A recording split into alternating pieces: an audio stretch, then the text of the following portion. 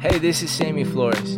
I'm the pastor at Coin Church in Chino, California, and this is our podcast. I'm so grateful you're tuning in. I hope this encourages you and calls you to more, because you are made for more. Here's our latest message. So grateful and excited. Again, I said this earlier, and Kevin even said it, I'm actually blown away that you guys are here.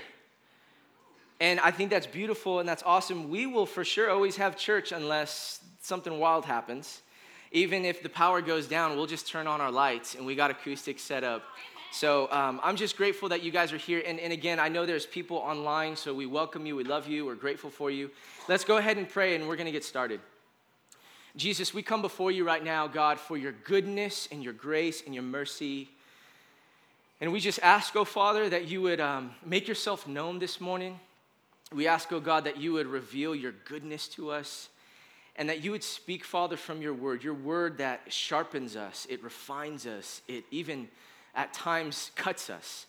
And I pray, oh Lord, that we would allow that word to do a deep work in us. And it's in Jesus' mighty name, amen. Amen.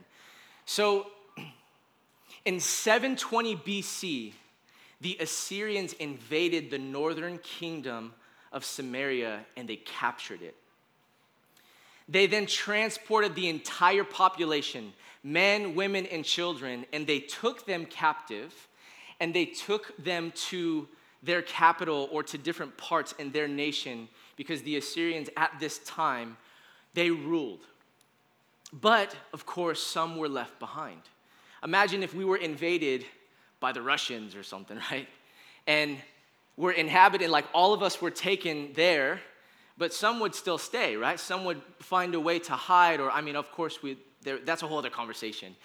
But nevertheless, in this time of 720 BC, the Assyrians, they invaded, they took the inhabitants, the Jews, but some were left behind. Some found a way to hide. But what happened was the Jews then that were there, they started to live and they started to flourish. And so then these Assyrians, what they would do is after a certain amount of time, they started to intermarry with the Jews. So this was not a good thing, because to a Jew or to a Hebrew, if you know the story of Abraham and the blood of a Hebrew, it was sacred. You were a, quote, child of God in the Old Testament if you were a Jew. You were sort of chosen.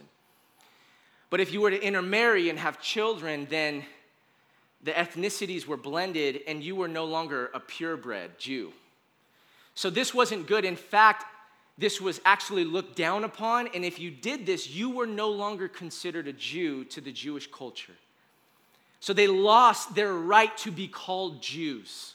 Yet, when the other tribes were taken into captivity, they kept their Jewish race. So we find Daniel and Shadrach, Meshach, and Abednego, they go under Nebuchadnezzar within the Babylonian Empire, and they hold their race.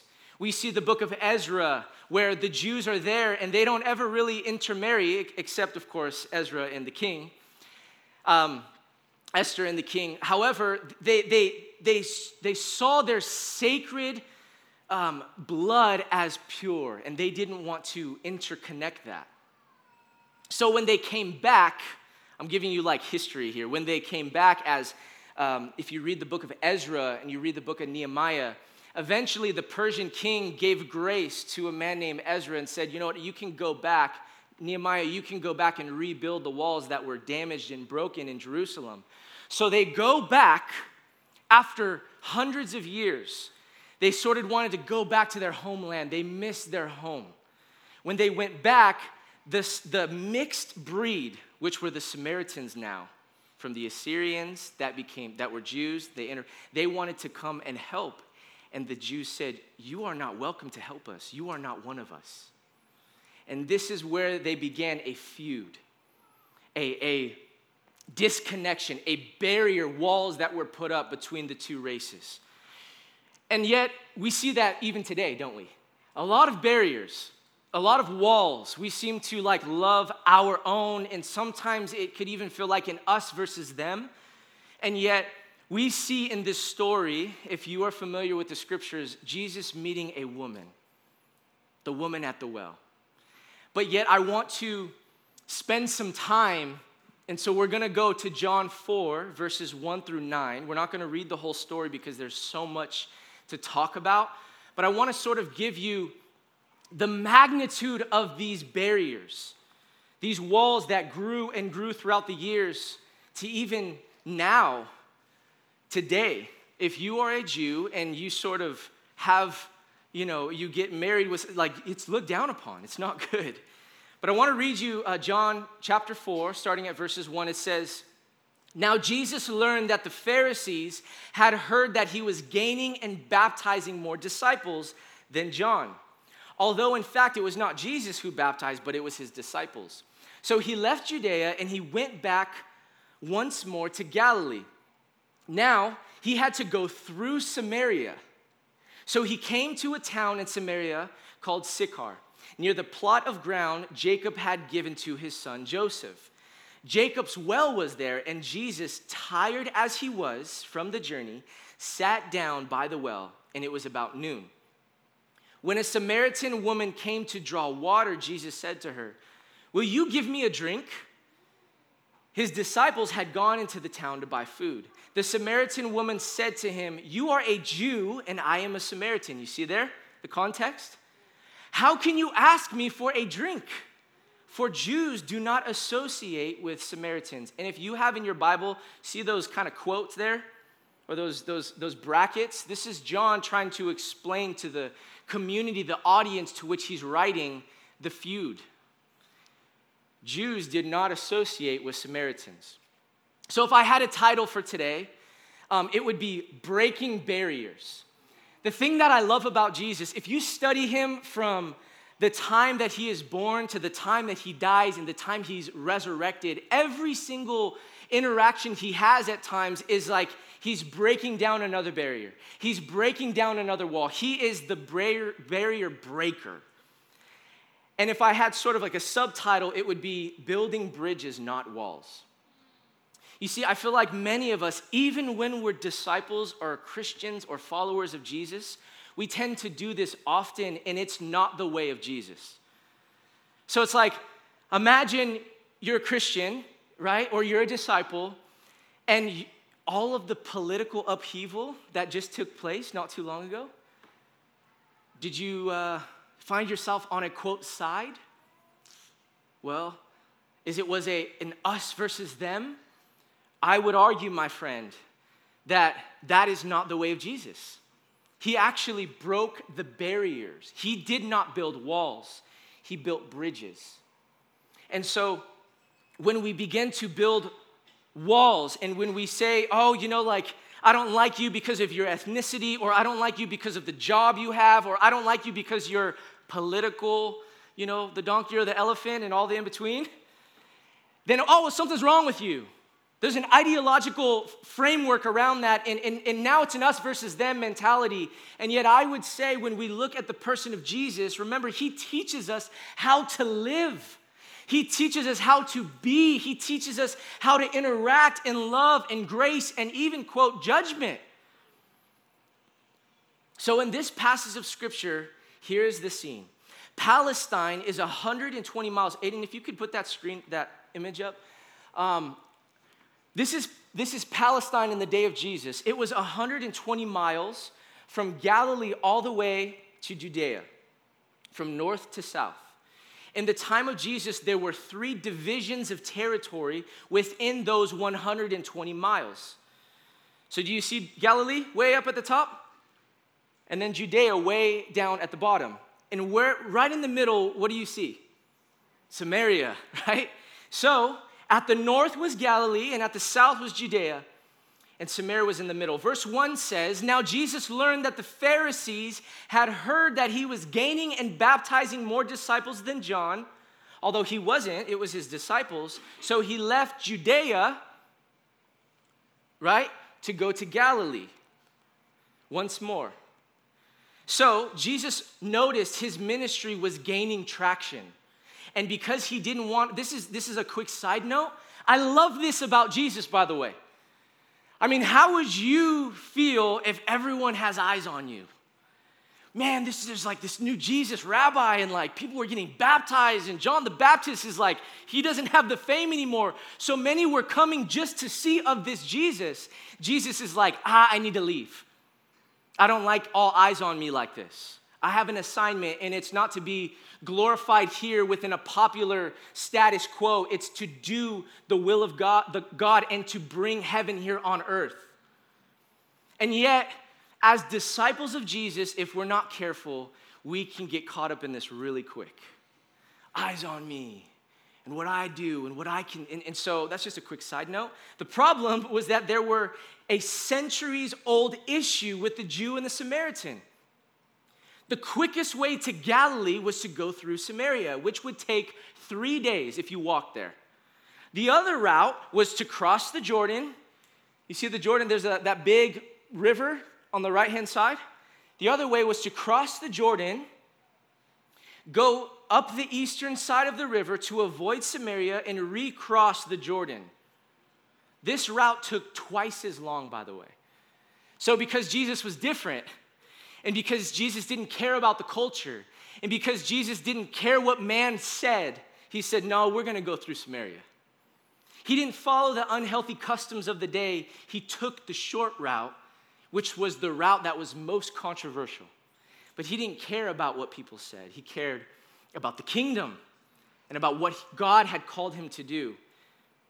So, verse 4, now he had to go through Samaria. So he came to a town in Samaria called Sychar, near the plot of the ground Jacob had given to his son. Jacob's well was there.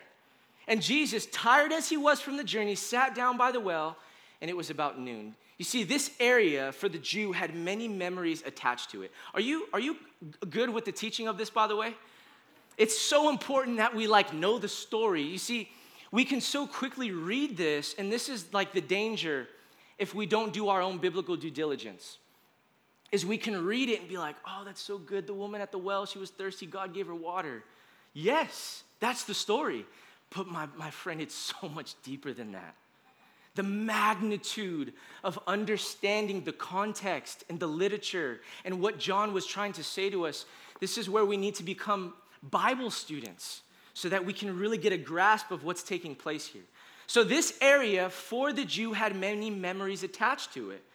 Do you see how John says this is Jacob's area that he had given to Joseph? So Abraham, Father Abraham, had many sons. Many sons had Father Abraham, right? Abraham had a son named Isaac. He had another one named Ishmael, and that's the feud today within the Muslim and the Jew. That's a whole other conversation. Abraham had Isaac, okay? Jacob, right? Abraham, Isaac, and Jacob. That's the four founding fathers of the way that Jesus were to impact the world for the rest of the world. And so Abraham has his son Isaac, and Isaac has his son Jacob, and then Jacob has two sons, right? Or Jacob has many more sons. It was Isaac who had two sons, and there was one son, Jacob, who wanted the birthright, and he took it. And Jacob's means like the liar or the deceiver. And so Jacob has his own story, and he wrestles with God, and he finds beauty within God, and then God changed his name to Israel, but Jacob has then 12 sons. There's a lot of sons. One of them was Joseph. You know the story. I don't know if you haven't, you got to go read the story. This is the thing about the Bible. If you only read one story, it's powerful. That's how good God is and how he did this, but you got to read the whole story.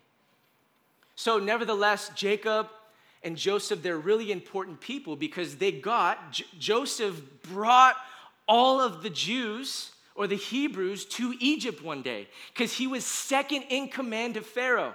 Joseph was highly favored.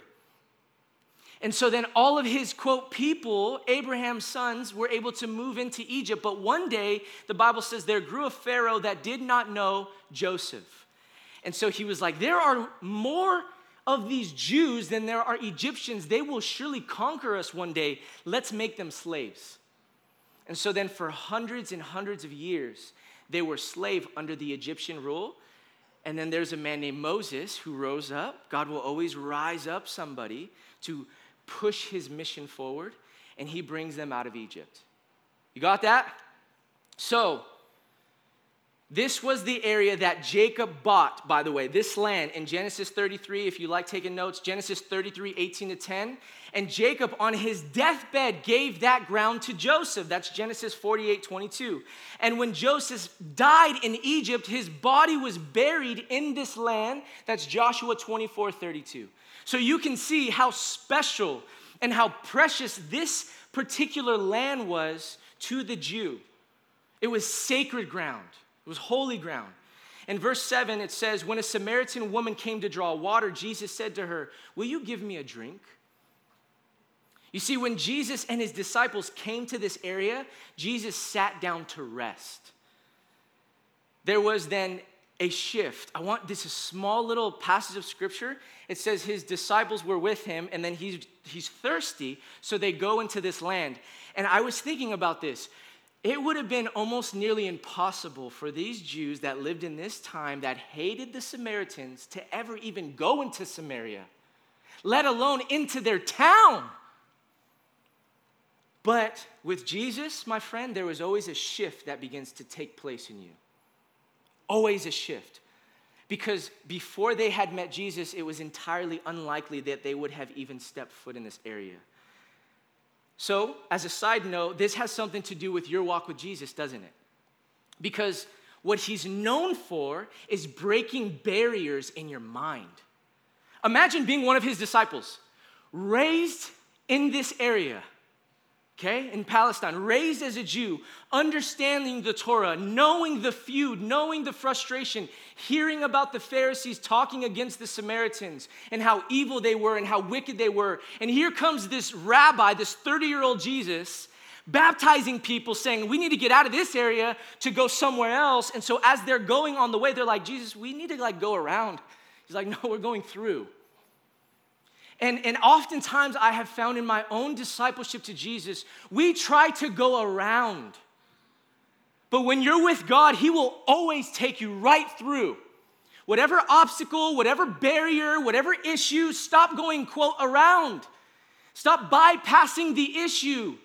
In your family system, stop sweeping things under the rug. You have to address it head on. And so Jesus teaches his disciples because remember, in the Hebrew way of learning, it was come and see. Come and see. Learn from me. Walk with me. But Jesus, we shouldn't be doing this. Nah, that's all right. We'll be fine. No, Jesus, I don't think you understand. Hey, if you want to follow me, this is my way. You can go do your own thing. There's plenty of other rabbis you can follow, but this is how we're going to do it. Okay, Jesus. Hey, guys, we're hungry. I need you to go get food in Sychar. But we're Jews, they're Samaritans. That's fine, go do it. Do you see the difference? And what we can miss so quickly is as disciples here, we can contextualize that to a lot of different areas in our life. Oh no, it's kind of scary to do that. I don't think we should do it. No, we should go through it, not around it. So what Jesus does is he lifts the lid of limitations in your mind. When you follow him, when you walk with him, when you're discipled under him, he will push you through, not around. Does that make sense? So it's like, all right, with Jesus, you become dangerous. Did you know that? If you truly walk with him as your Messiah, you will become dangerous. Not in the way that the world categorizes danger, but for the kingdom. But for the kingdom. So he breaks barriers in our view of others. He breaks limiting mindsets that we place on ourselves and that we place on others. I love that as they followed him, he pushed them, he stretched them, and he called them to more. That's a language that we have within our culture, that Jesus, with him, you're going to be called to more. If you want to be invited into our community and walk with us, you will at times, my friend, be called to more. If there's issues and there's a misconception within discipleship to Jesus, we will, if we have equity in relationship with you, we will call you to more. Hey, it's not healthy that we do this. Jesus showed us a different way. So to the disciples, little by little, he pushes, he stretches, he calls us, he breaks barriers. Perhaps for them, even unconsciously, the barriers were being broken down. It's time to wake up for somebody. So as Jesus sat there, a Samaritan woman came to get water from the well. While she was half a mile, this is important, she was half a mile from Sychar when she lived where she lived. So she meets Jesus at this well, Jacob's well, but if you look at the map, it's not on the map. Maybe it is. Yeah, there's Sychar, but this map doesn't display Jacob's well.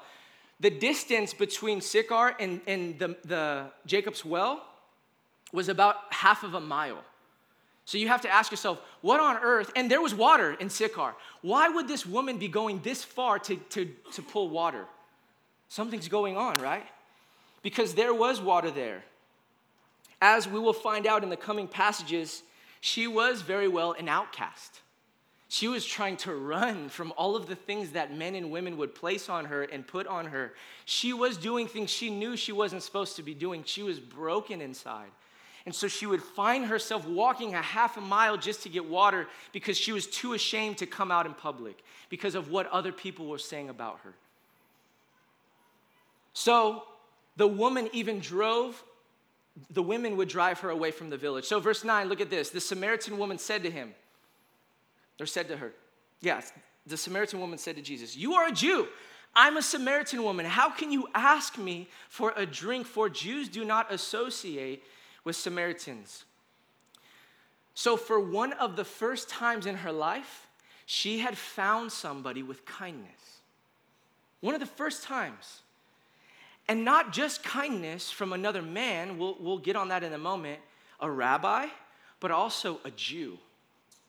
He was kind instead of critical. And because of this, she opened up her heart. There's a reason, if I can just hit on this for a moment.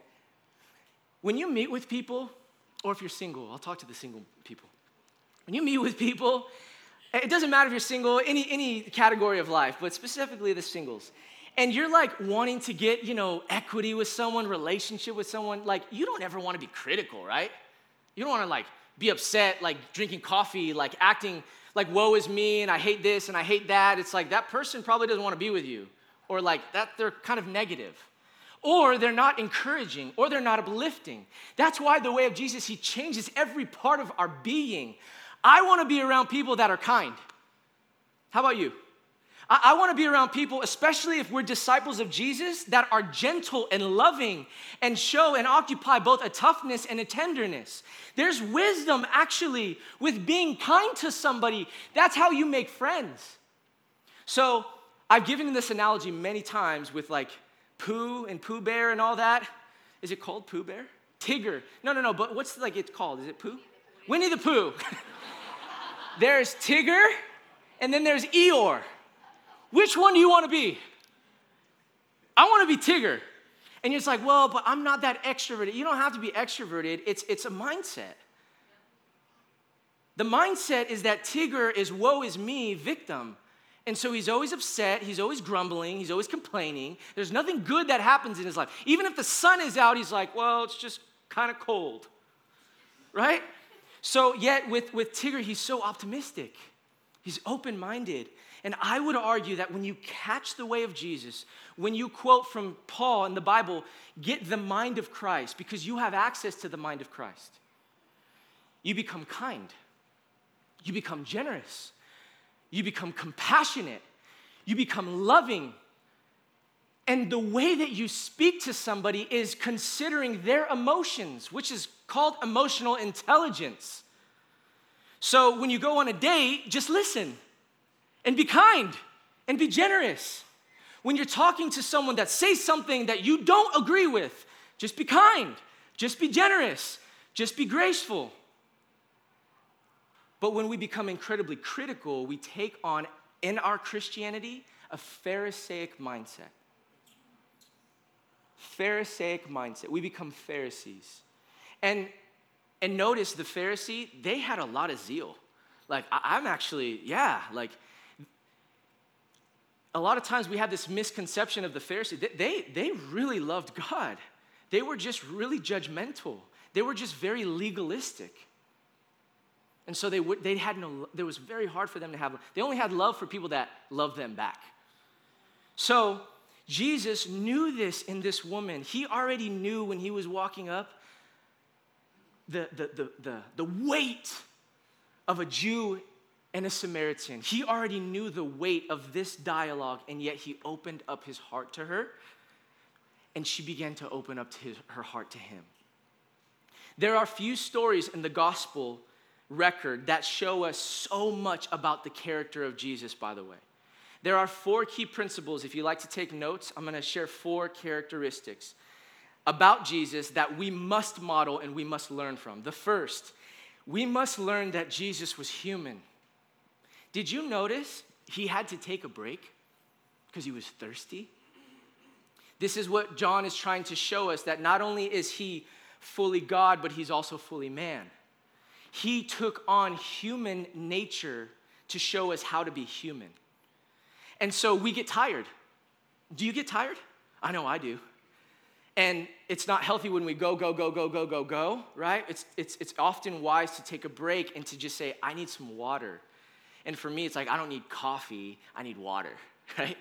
I don't need the Monster, I need the water. I don't need an energy drink, I need water.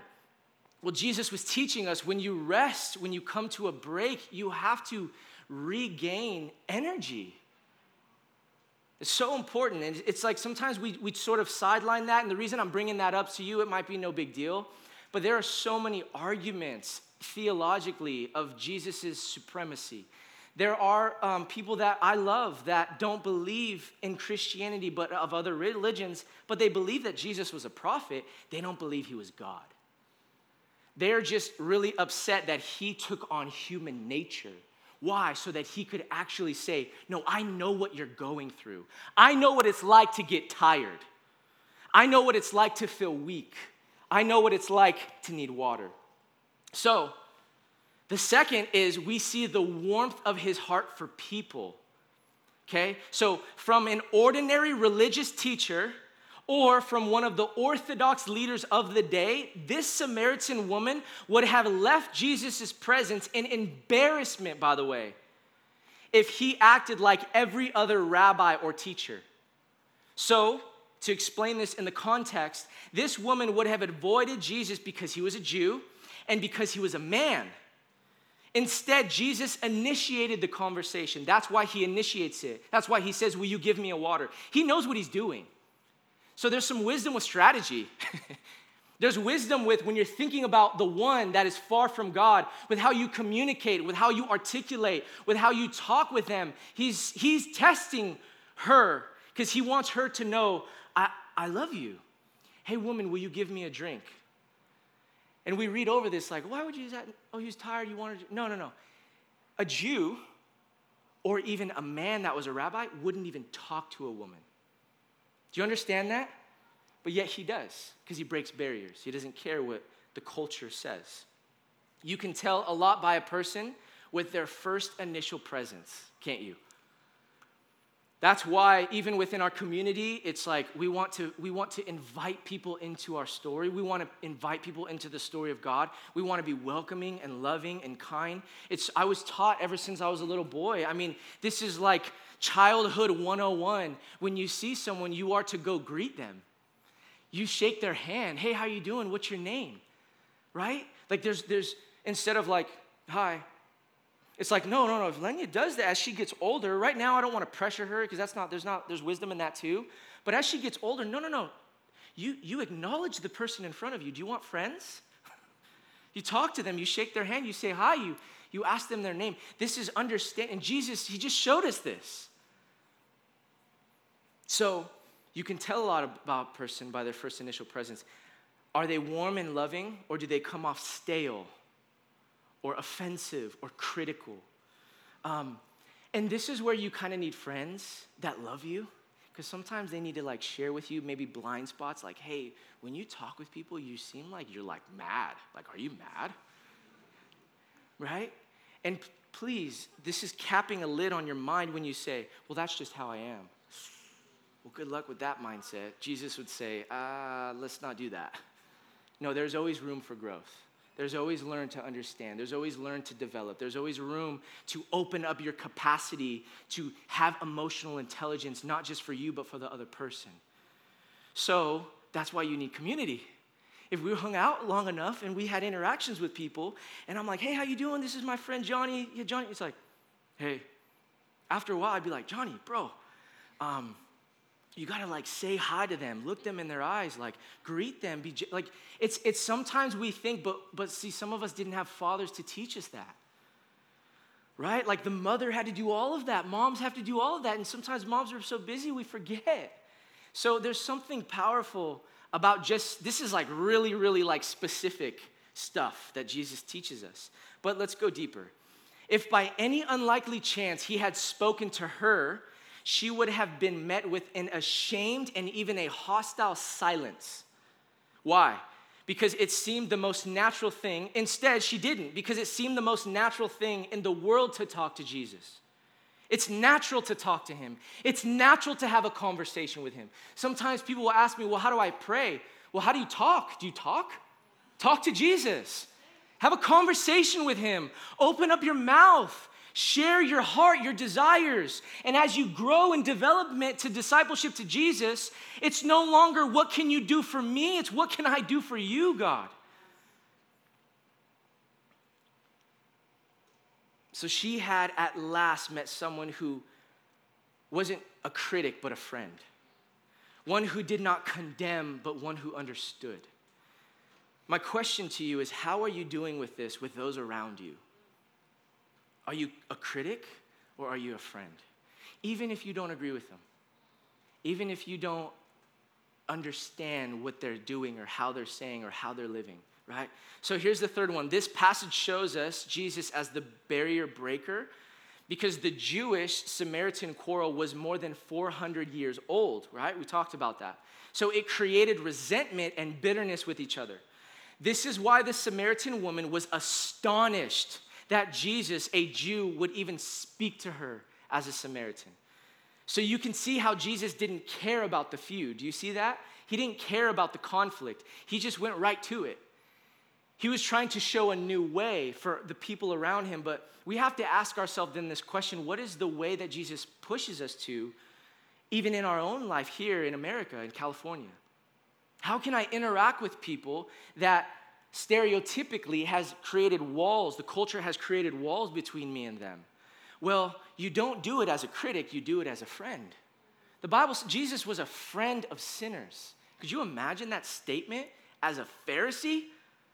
That they put that on him as bad news, as a bad category. Here's Jesus, the friend of sinners. And Jesus was like, bring it on, man, I am.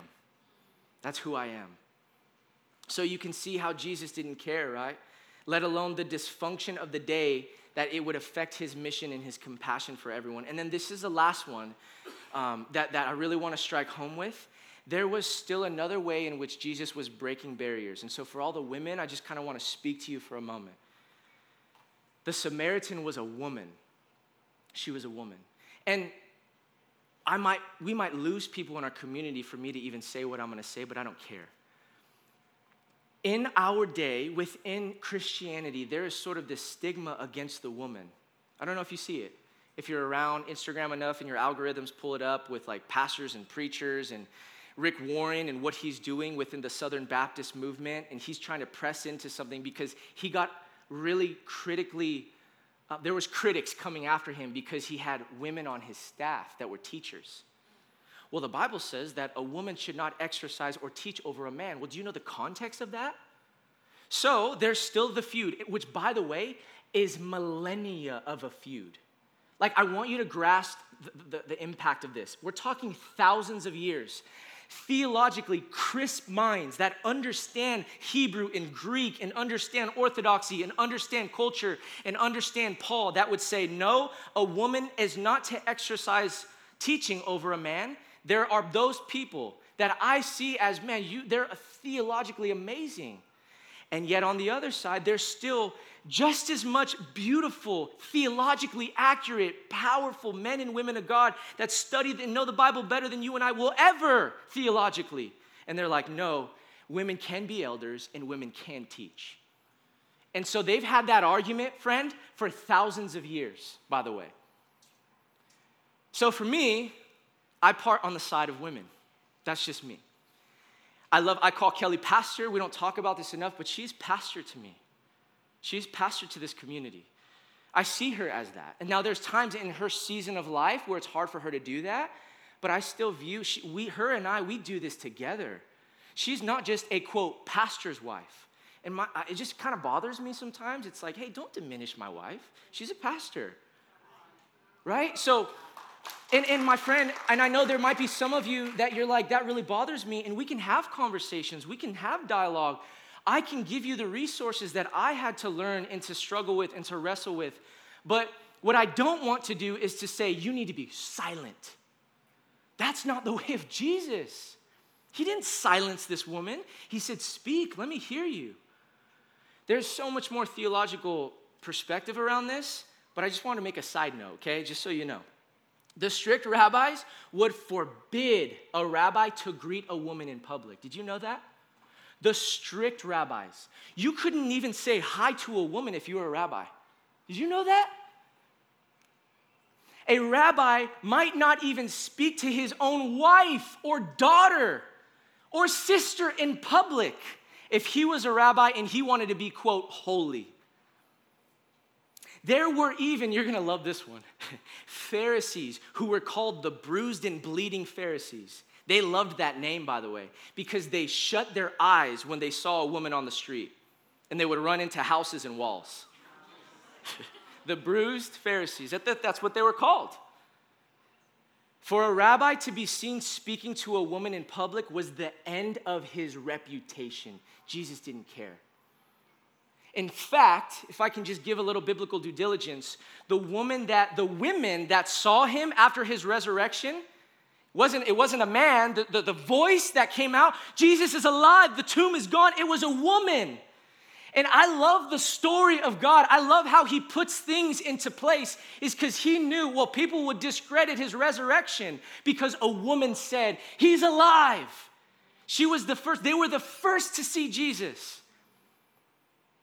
And so for me, it's just like, it's written all over the story. It's written all over theology. And we can have, and here's the other thing that might be like a little frustrating to me. There are individuals that know this. We talk about it in our like coin class, that we believe in women. Now, there's a lot of leadership that has to go around that. There's a lot of, when I say we believe in women, like women teaching. Like Maddie teaches, Kelly teaches, Marlene teaches, we had Gatto teach. I love it, bring it on.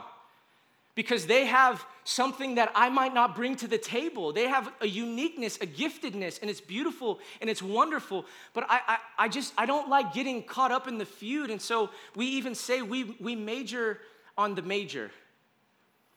So if there's dialogue theologically that we don't agree on, okay, that's fine. But it's like, if you want to leave, my friend, like we live in America, you can leave. You can find a church that understands your theological preference. That's okay. But for us, this is how we're going to run. I just believe that women have something to say. And I don't want to put a cap on them because they're educated, okay? In that time, they were lower than a slave. And can I just be honest to the women, because I love you? Sometimes there's a little too much gossip that might be more on the women's side than the man's side. And that honestly, within context, is what Paul was pushing at.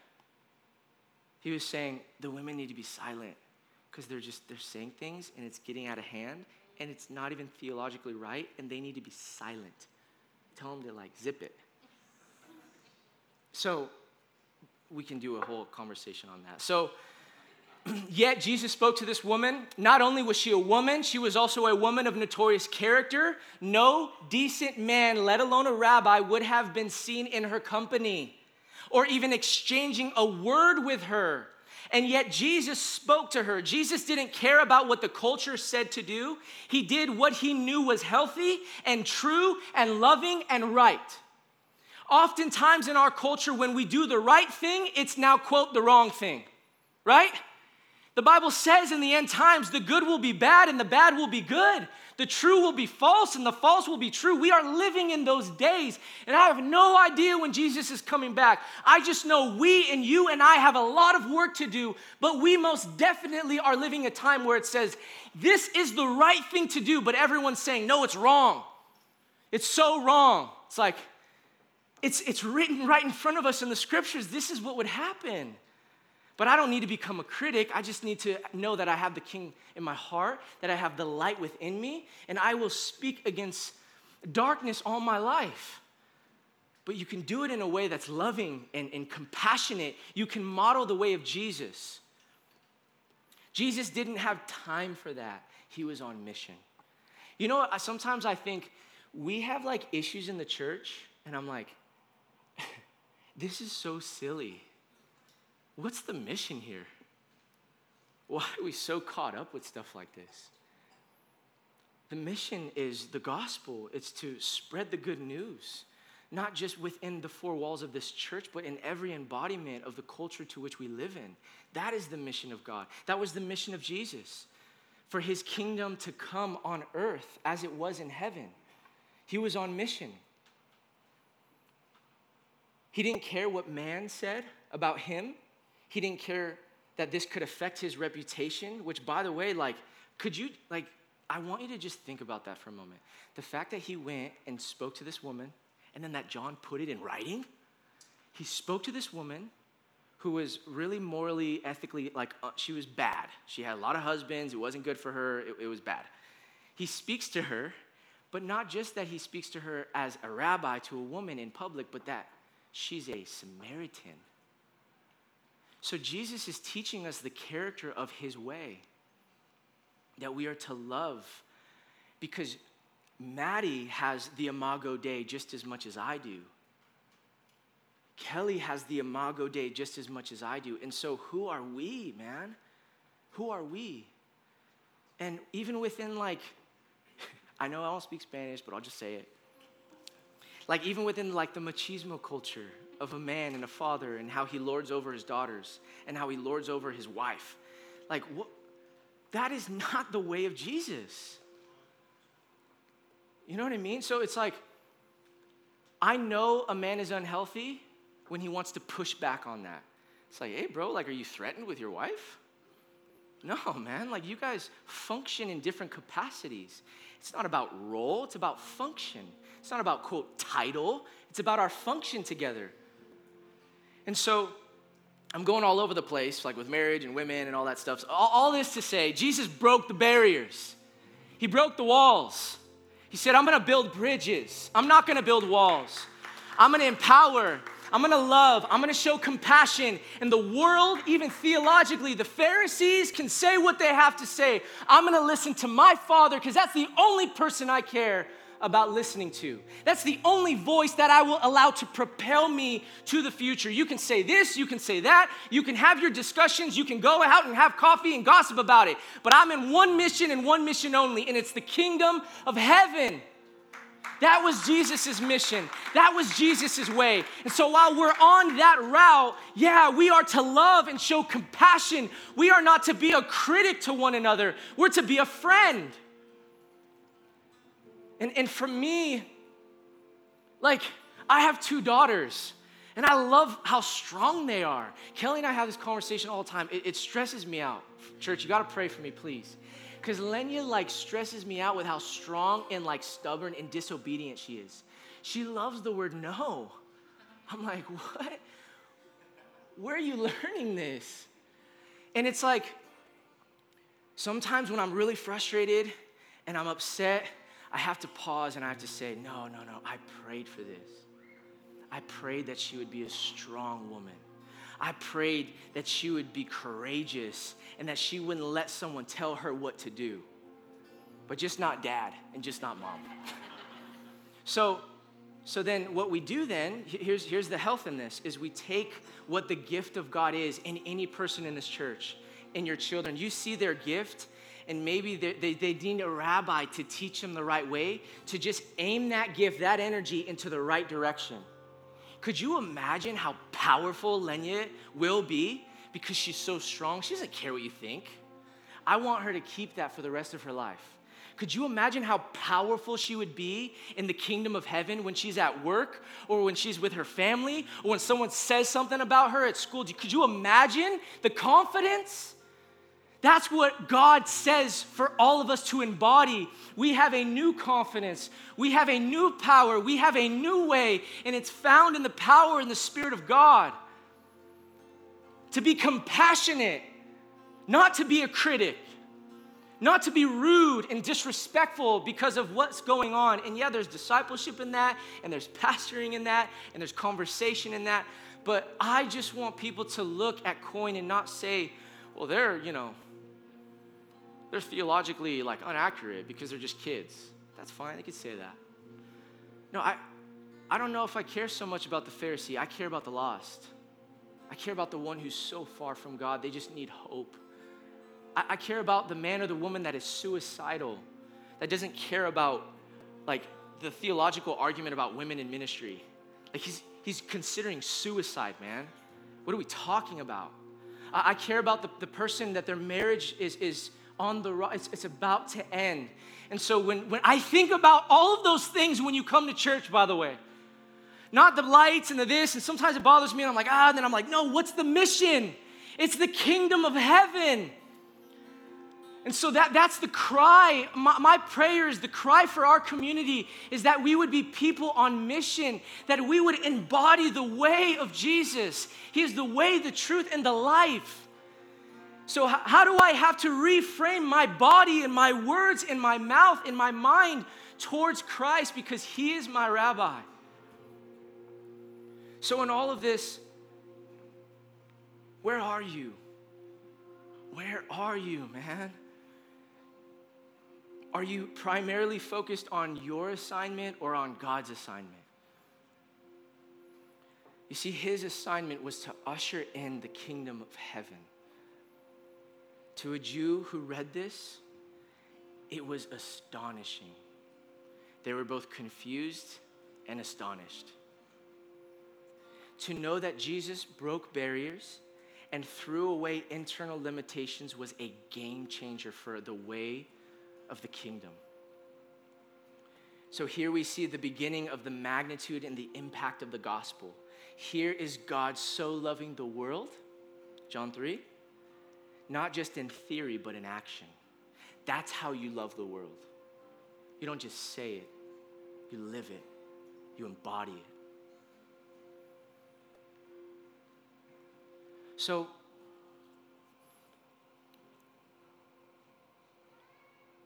what is God speaking to you right now? What are the things that he's calling you to? Maybe there are relationships that you have been too critical of. Maybe there are people that you have just seen the baggage of. Maybe there's mindsets that has been limiting for your future. Maybe you just keep going around and around and around instead of going through. Wherever you're at, my challenge to you is that Jesus shows a new way. A new way to think and to process and to dream and to interact. A new way to live. Will you pray with me? Jesus, we come before you this morning, and I thank you for the gospel. I thank you for the good news. I thank you, God, that you are ever so pressing on our minds and our hearts. God, I pray for that person in the room that sort of like is struggling with who you are and not quite sure how to cross that line of faith. And Lord, I know, Jesus, that you have been chasing them and showing them your goodness. You have been chasing them and showing them love. And for whatever reason, they made it here, or they're online, or they're watching, or they're listening to this, and there's that still small voice amidst the chaos of the other voices that says, I am the way, I am the truth, and I am the life. I am the way, I am the truth, and I am the life. Stop running, son. Stop running, daughter. Take on my yoke. Take on my way of working. Take on my way of thinking and being. and let me teach you the rhythms of life. Let me teach you a new way, because the way you're doing it is going to kill you. Even for the person that's like, man, I feel like I'm living hell here on earth. Well, see, with Jesus, you can begin to live heaven here on earth. You will have trouble, and you will have hard times, you will have suffering, but with him, there is always a new way. So if you're in the room and you're having this like internal dialogue with your soul and in your mind, you're like, I just want to give Jesus my life. I don't know how, I don't know what that looks like. Well, it's really simple. All it is Jesus, I give you my life. It's Jesus, I give you my life.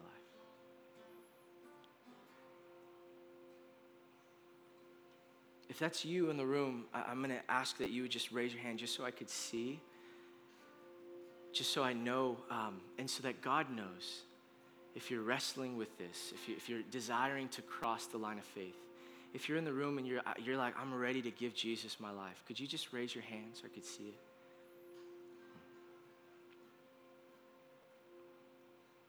Amen. Amen. Yeah. Let's pray. God, I pray for the individuals in the room and online and listening to this that desire to cross that line of faith and to just step into the newness of all that you've called them into. Lord, I pray that you would do a work in them even now, that they would take on discipleship as a new way of living, that they would take you on as their master and as their rabbi and as their teacher, and that they would walk in your goodness, knowing that they will stumble, knowing that they will mess up, knowing that they will make mistakes, but that you show them a new way. And it's in Jesus' name we pray.